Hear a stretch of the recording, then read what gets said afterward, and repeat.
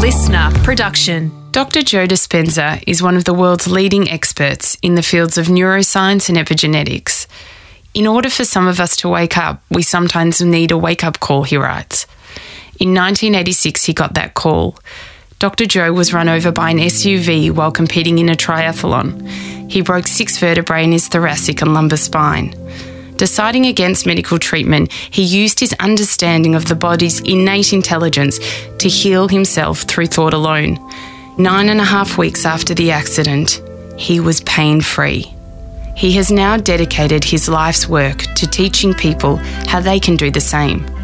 In this intimate conversation, we talk about healing yourself from illness and injury, how a shift in your thinking and the way you view yourself can change your life. Well, they used to say that you couldn't change your personality, that by the time you're 35 years old, you're pretty much memorized. But our research shows that's absolutely not the truth, because when you start to think differently, when you start to act differently, when you start to feel differently, that there are going to be significant neurological changes, significant neurochemical changes, significant hormonal changes, and even significant genetic changes. So it's not genes that create disease, it's the environment that signals the gene that creates disease.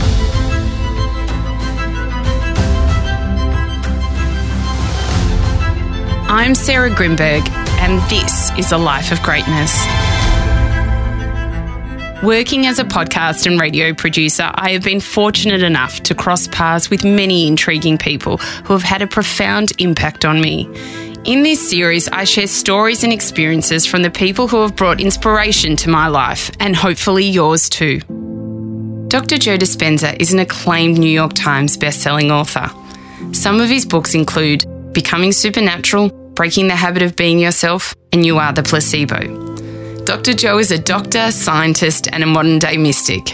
In 2018, I attended one of his 7-day advanced workshops on the Sunshine Coast.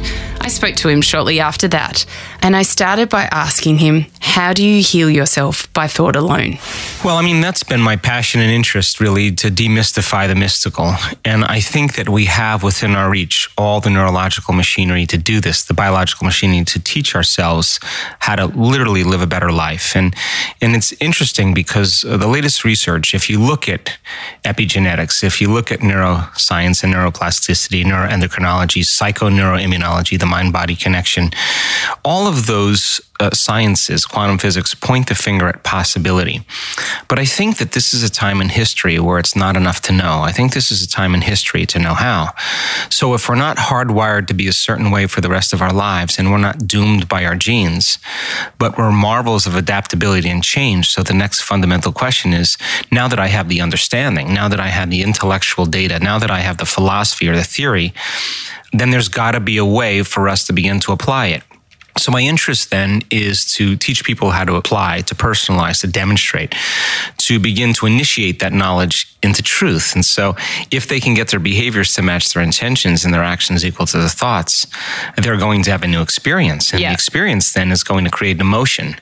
And it's the emotion then that begins to signal new genes in new ways. And so in a sense, they're changing their genetic destiny. So they're embodying the truth of the philosophy. So this is more than just thinking positively. No, this absolutely is not thinking positive. It's not thinking positive because most people are thinking positively, but they're feeling negatively. They're saying I'm abundant, I'm wealthy, but they're feeling lack and emptiness. So we have to get mind and body working together. So if a person's able to reproduce an experience over time, they'll neurochemically condition their mind and body to begin to work as one. So now they're beginning to master that philosophy. And in a sense, then they're moving into a new state of being. And so I have a passion to help people to go from thinking to doing to being, from mind to body to soul, from knowledge to experience to wisdom, to learning it with your head, applying it with your hands, or knowing it by heart, to take the philosophical part, initiate it, and when you do, you begin to master it, right? So we have significant changes that we see in people's health because your personality creates your personal reality, and your personality is made up of how you think, how you act, and how you feel. So if you think, I don't feel well, my leg hurts, then that's how you will feel. Or if you think that you're unworthy, you're going to feel unworthy. If you feel like a failure, you're going to think that you are. So these are the cycles that keep our biology the same. So if our personality creates our personal reality, then it means that if we're going to change our personal reality, our life, we have to change our personality. which means we got to start thinking about what we think about, right? But how do you change your personality? Well, they used to say that you couldn't change your personality, that by the time you're 35 years old, you're pretty much memorized. But our research shows that's absolutely not the truth, because when you start to think differently, when you start to act differently, when you start to feel differently, that there are going to be significant neurological changes, significant neurochemical changes, significant hormonal changes, and even significant genetic changes. So it's not genes that create disease. It's the environment that signals the gene that creates disease. So think about this. The end product of an experience in the environment is an emotion. So if people live by the same familiar emotions every single day, they're signaling the same gene, and genes make proteins, and proteins are responsible for the structure and function of your body. So if you begin to change your thoughts and emotions, then in a sense, if you know how to do that, and there's a formula for it, then you can begin to express a different gene. So most people do the same thing every day. They wake up, they look at their phone, they go to the bathroom, they go make breakfast. If that is your routine, how do you change that? How do you make that better to be able to rewire your brain? Like most people have to go to work. They see the same boss they don't like every day. How do you change that? So knowledge is the forerunner to experience, but we use the model, Sarah, of meditation because the environment is so seductive. Our bodies have been conditioned emotionally into the past or habitually programmed into the future. So in order to change then you have to eliminate the environment. You got to get beyond the thought that your leg hurts or you're unhappy. You got to get beyond the predictable future and the familiar past. And meditation is the model to begin to teach people how to make thought more real than anything else. And there's a way to do that begins to change and signal the body in different ways. And so we've reached a point in our own research, and we reached a point in a week-long event, as you said, where people start to have their own personal breakthroughs. They're overcoming themselves, they're overcoming their past, they're overcoming their body as their mind. And the side effect of that is a significant reorganization in all kinds of biology. What have you studied and done that has made your meditation at a different level? Well, I mean, I use science as the model. I don't teach any meditation that's based on any tradition, any culture, any religion. I think that those are pretty much great for people that are part of that culture or religion. But science is the contemporary language to demystify the mystical. So all the meditations that we have created are based on the science and the information that we studied. And we have our own research team. We understand when a person's doing it properly, when a person isn't. We're regulating brain changes, heart changes, genetic changes, telomere lengths. We're measuring immune responses, neurotransmitters. We're measuring energy around people's bodies, the energy field in the room. All of that is evidence-based. So when I start to see that the information that we're using is actually creating transformation, and if I measure that transformation, then I have more information to teach transformation the next time, and you can begin to close the gap between knowledge and experience. So my meditations are based on my studies and looking at 8,500 brain scans, about 5,000 HRV, heart rate monitor measurements. Is it possible to signal new genes? We have research to show that people change their gene expression, that they signal genes to reduce cancer, tumors, and growth in 4 days. We know that once people see the evidence in that, then the belief changes. And if you see somebody stand on stage with stage 4 cancer and has healed themselves in some way, and they don't look any special or any different than you, you're going to relate to them, and you're going to start to see people latch on to this new paradigm, and it's like a 4-minute mile. We're at that point, Sarah, where we've hit that 4-minute mile where there's a shift in consciousness that people are healing themselves from all kinds of health conditions, and it doesn't have to take too long once you know the formula.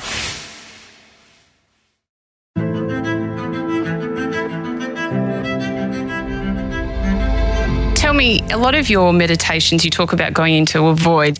What is that? Well, think about, there's 2 real realms. Yeah. There's a material realm and there's an immaterial realm. The material realm is made of matter. It has dimension, height, depth, and width. Most of our waking day, most of our attention is on everything material. We need our senses to define reality. But the other world is not anything to do with matter. It has to do with energy. It's an invisible field. And that invisible field of energy and information is called the quantum field. So reason this with me. If it's an immaterial realm, then let's take away everything material. Let's take away all the bodies, all the people, all the things, all the places, the planets, the moons, the stars, the light from the stars, the galaxies. If you take away everything material, what are you left with? A void. Nothing physical. It's an eternal blackness. But just because you can't see something doesn't mean it doesn't exist. So then Einstein said The field, that quantum field, that invisible field of energy and information, is the sole governing agency of the particle. It's the energy, the field that controls matter. So if it's possible, then when you begin to change the field, is it going to change matter? So when you unfold as an awareness, you have to get beyond your association to your body. You got to become nobody. If you're going to get beyond all the people in your life that you have emotional connections with, and you go from a someone to a no one, if you have no attention on anything material, you're going to be in nothing. If you're not thinking about where you live, where you work, where you're sitting, you're going to be in nowhere. And if you're not thinking about the predictable future, the familiar past, you're in no time. And that dissociative process of becoming nobody, no one, no thing, nowhere, and no time leaves us with one element. That's consciousness. It's an awareness. And when you unfold as an awareness into this void of nothing material, we could say that in that moment, you're on the door to the quantum field. You're on the door to it. So then once people do that, we've measured tremendous changes in brainwave activity, tremendous changes in coherence, orderliness in the brain, higher energy and amplitudes in the brain, and significant changes in their immune system, significant changes in the way their heart regulates, their neurotransmitters. And so they're dissociating from everything known in their life. Then they're in this realm of an infinite unknown realm of possibilities. That's the quantum. So then if people then begin to take their attention off of matter, and they begin to put their attention on that field, once they start to connect with it as a conscious, not as their name or their body, but as an awareness, that signature, that unified field, that invisible field of organized energy that connects everything material, then once they begin to unify with that field, they're going to experience greater and greater levels of wholeness and oneness.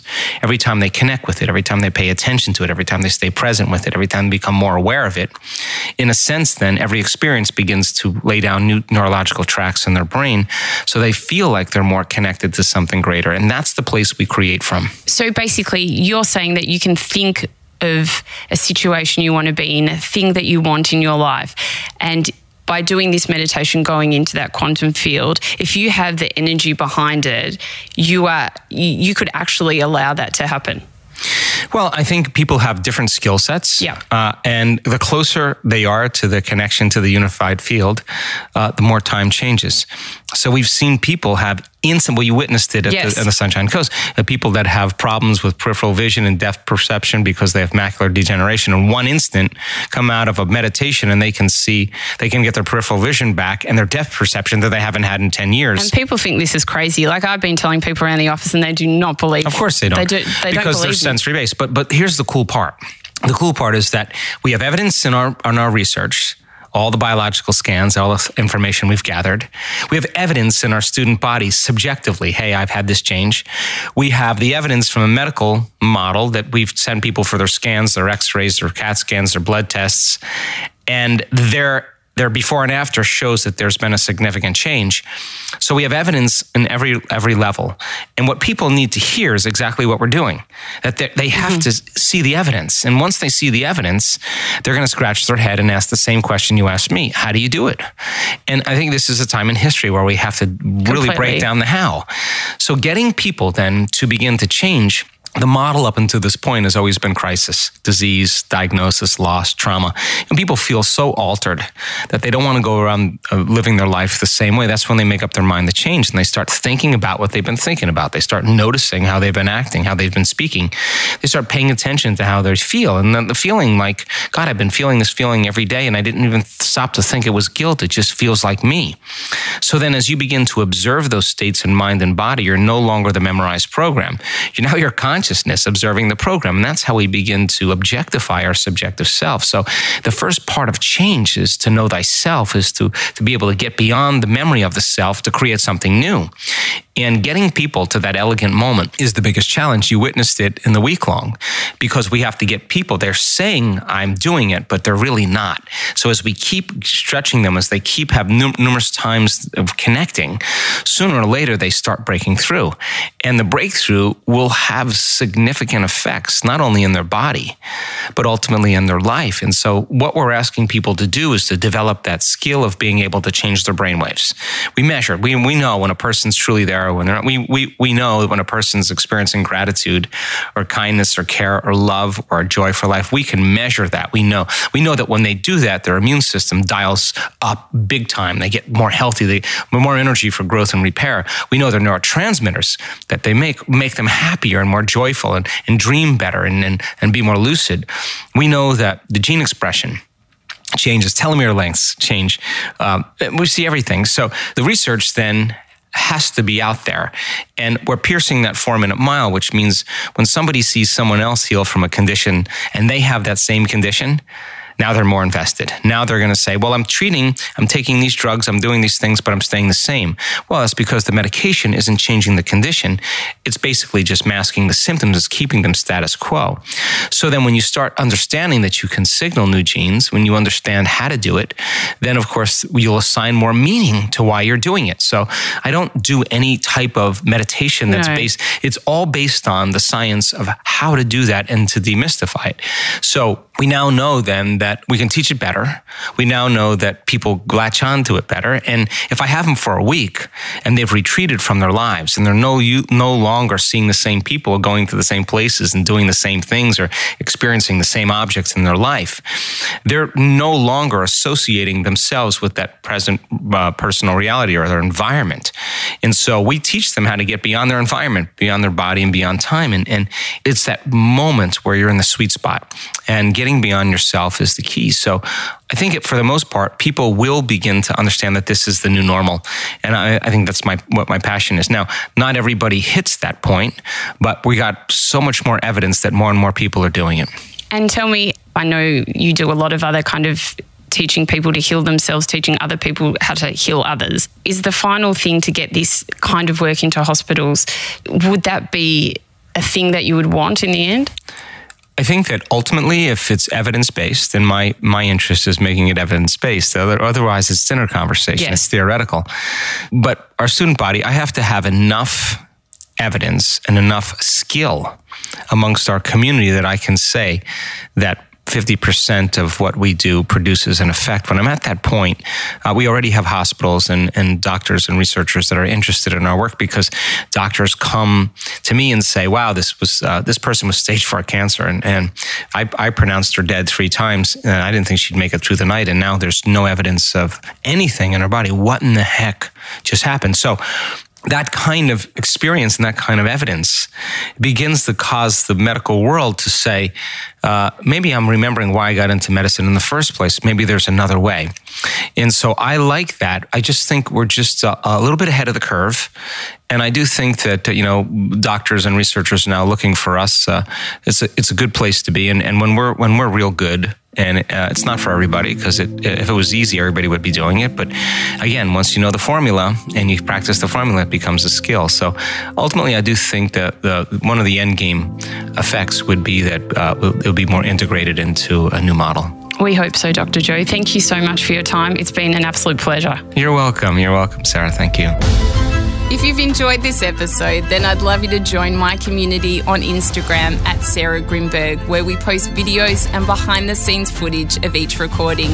You can also join my private Facebook group, Live Life Greatly, where we discuss the content in this episode and many more, as well as give advice and tips on how to live a life of love and meaning.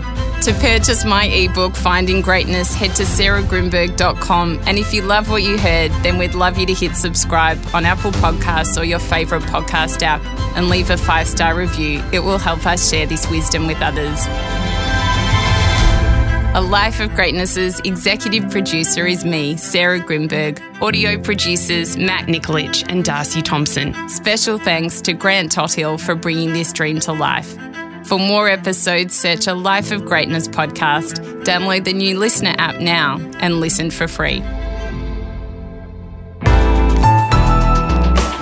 Listener.